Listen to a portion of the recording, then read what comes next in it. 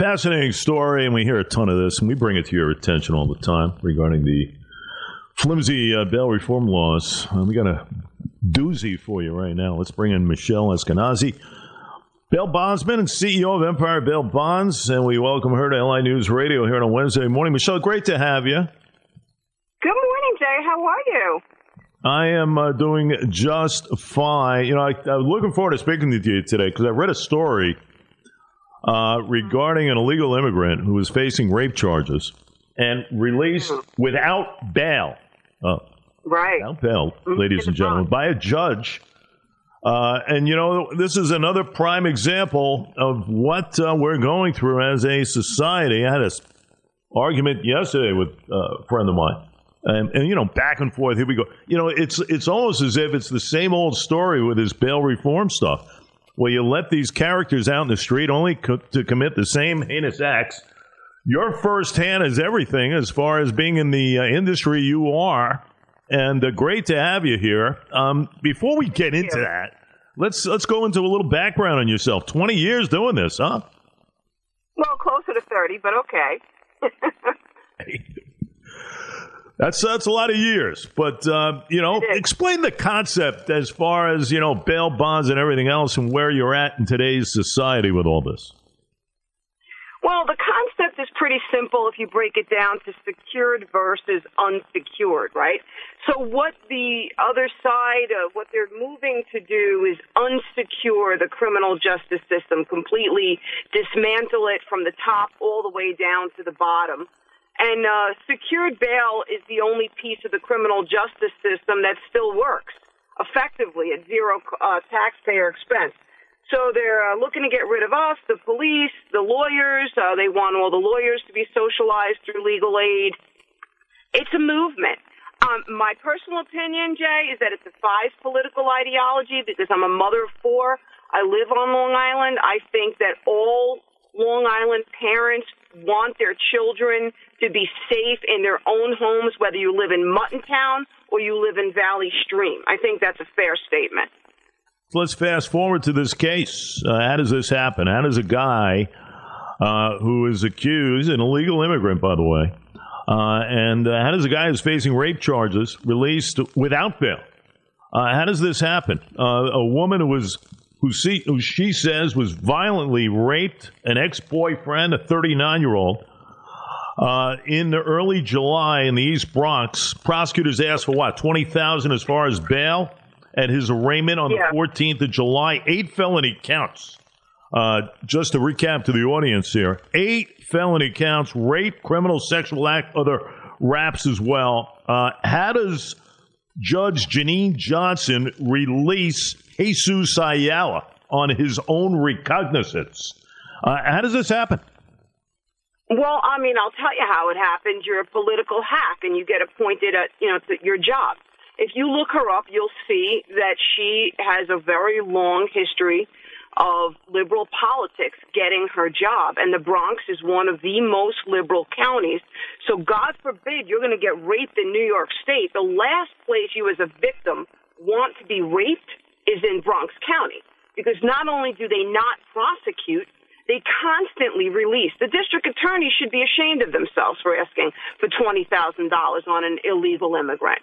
The ability, the risk factor in that particular offender is far greater to the state of New York and the victim than a $20,000 ask. I mean, that is a violent crime, even under the new bail reform laws. It's a violent crime. That person should have been remanded, and it should have been evaluated, or there should have been a very high bail set. And the answer to your question is very political. It's sorrowful because when you're a New York taxpayer, we're in a very bad state of public safety in New York, and these judges that are bought and sold by activism, they should be ashamed of themselves, or they should just get other jobs because they're not doing any service to the black and brown community in Bronx or in any other county of the state. Regarding this judge on the fire in the past, releasing without bail a convicted killer on a gun bust, name-dropping her former boss, ex-Assemblyman Keith Wright, when cops pulled her over in Harlem. That was back in 2014. for drunk driving. The beat goes on here. Not only this particular judge, but other judges as well. We'll get into that in a second. But, again, this is a woman with kind of a shaky past as far as how she goes about her business. Right, you're not kidding. I mean, the fact of the matter is the coroner does not have a fancy job. The undertaker, the grave digger, these guys, there are people in society historically from the inception of time that don't have fancy jobs. When you sign up to be a prosecutor, Cy Vance, it is your job to prosecute. When you sign up to be a judge, it is your job to be a judge and be fair and partial. But you have to take the victim into account. What's happening over and over and over again throughout the nation, but most certainly in New York, is nothing, not one iota consideration of the victim. They never want to talk about crime victims. Never. They never want to talk about failure to appear because these people never come back to court. And there's a cost on society to that. There's a monetary cost to the courtroom, having a court reporter there, having to sentence in absentia. But there's also a cost to the victim in society. Unbelievable. Talking with Michelle Ezquenazi, bail bondsman, and the CEO of Empire Bail Bonds. I've said all along here that with these flimsy laws, they got to fix this thing, obviously. Judges' powers have been stripped. I look at discovery, Michelle. I look at the overall disclosure, the reversing the presumption on rapid disclosure of victim and witness information. I look at the discovery requirements where it has to be slashed, at least to a level that these crime labs and prosecutors can manage in a timely manner. If you get those three things in play, I could listen. But without them, and listen, we've had a few tweaks along the way, but it's still not up to par. You're adding a couple of more offenses to the list in which judges can operate, but they're still not there as far as maneuverability here. That's the biggest problem. The fact that judges right now don't know where to go here. They have no power like they once had. Has to be fixed. Well, look, for example, at Dave McAndrews. Dave McAndrews in Long Island in Nassau County District Court is a decorated police officer his whole career and then became a judge. He said, you know what? Bafangul with this bail reform thing, I'm going to hold this guy in. I don't like what he did. He's a danger to society. And they put him in a civil part because he did what he did. He judged. Okay, that's his job. But the fact of the matter is what they did was they usurped the judicial branch when they did bail reform. Yes, our association was a big part of rolling it back. The governor signed it on 4-1. It went into play on 7-1 again, more bailable charges. But the fact of the matter is the judges are arraigning on an a la carte basis. They are no longer allowed to look at an offender's rap sheet.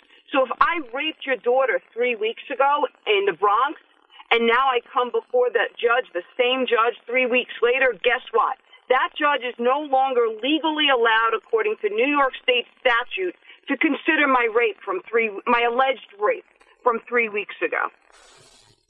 That's a primed example right there. I'll tell you one thing that always stands out for me, is the Tiffany Harris situation. Everybody knows Tiffany Harris, allegedly hit a group of Orthodox women. Remember that whole thing? And yelling obscenities left and right.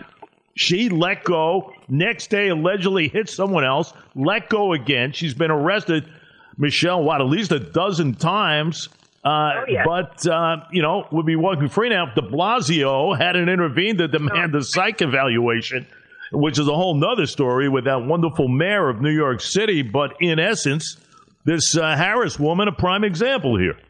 And the Harris woman, you can take her and put her into a whole pool of recidivists.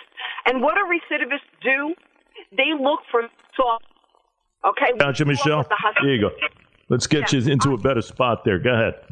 I mean, who better to pick than soft targets like the Hasidics? They are soft targets. And what they did to what she did, that Tiffany Harris, she's lucky I'm not the judge. I'll tell you that much. Tough deal. In essence, Michelle Ezquenazi with us. So give me a final thought here. I mean, these cases keep piling up. These liberal judges are out there. We see what's happening right now with crime in our streets. Our big city has been taken away. Our mayor, if you call him that, has done a terrible job. The governor, hasn't really said much backing our enforcement.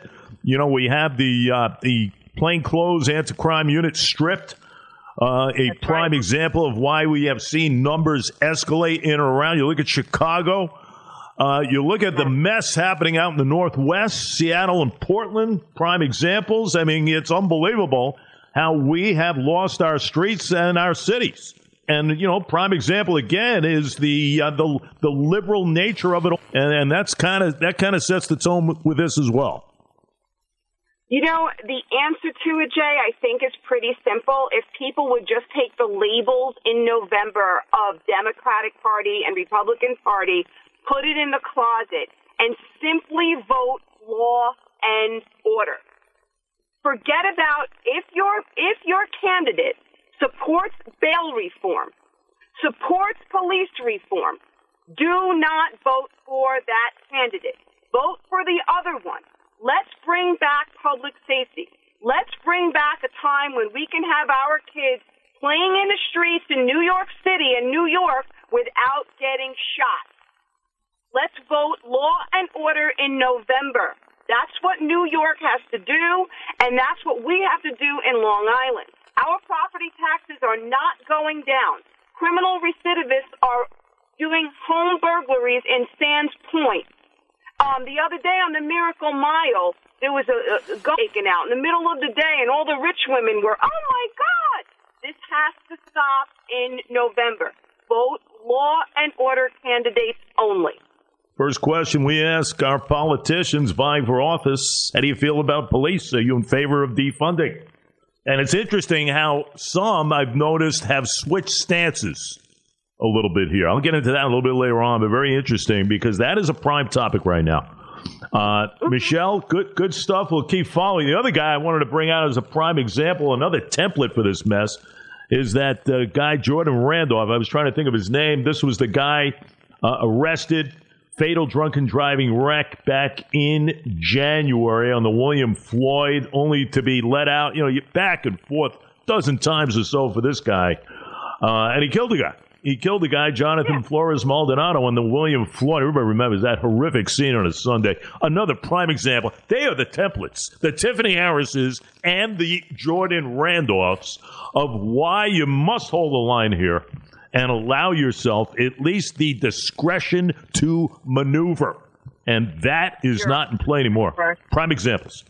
You're 100% correct, Jay. And that is the case. Michelle, good stuff. We'll have you on again. Follow some of this mess. Sir. But appreciate a couple of minutes here. Okay, no problem. Thank you. Have a great day.